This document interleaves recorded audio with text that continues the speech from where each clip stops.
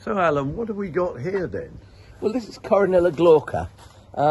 It's Coronilla glauca variety citrina because it's got these lovely lemon limey sort of flowers, but not only does it look nice and bloom in the middle of winter, but it smells lovely too.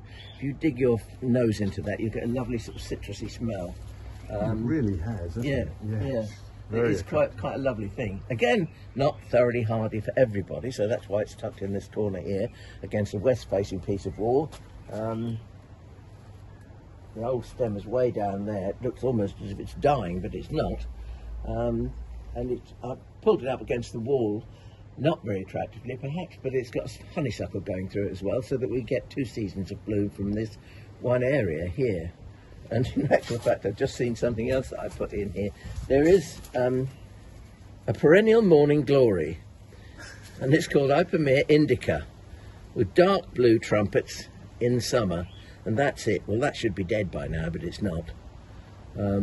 So fingers crossed for that one. Makes a big old tuber underneath the ground as a storage organ.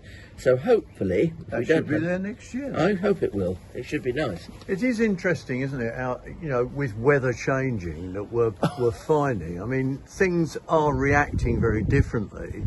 Well, I was always rude to people that if you go back, say, I don't know, 15, 20 years, and I was rude about people bringing stuff back from, you know, the Mediterranean, saying, oh, it'll grow, and that they didn't because our climate was wrong. And now it's turning it all upside down, isn't it? Well, look, when we first started this garden 50 years ago, I wouldn't grow a pittosporum outside.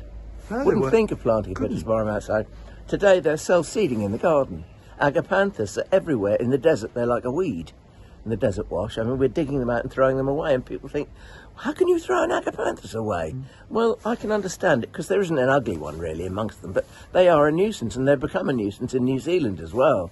So it's not just here that it's happening, but, you know, it's all over the place. Eucalyptus that I grew from seed sown in 1991, in the garden now about 70 feet tall. Amazing. But they're self-seeding. We've never had that. I mean, it's just crazy. Mimosas used to get killed, didn't they? They don't anymore, do they? I've got flower buds on mine. No, then you should be waiting till February, shouldn't you? We'll see.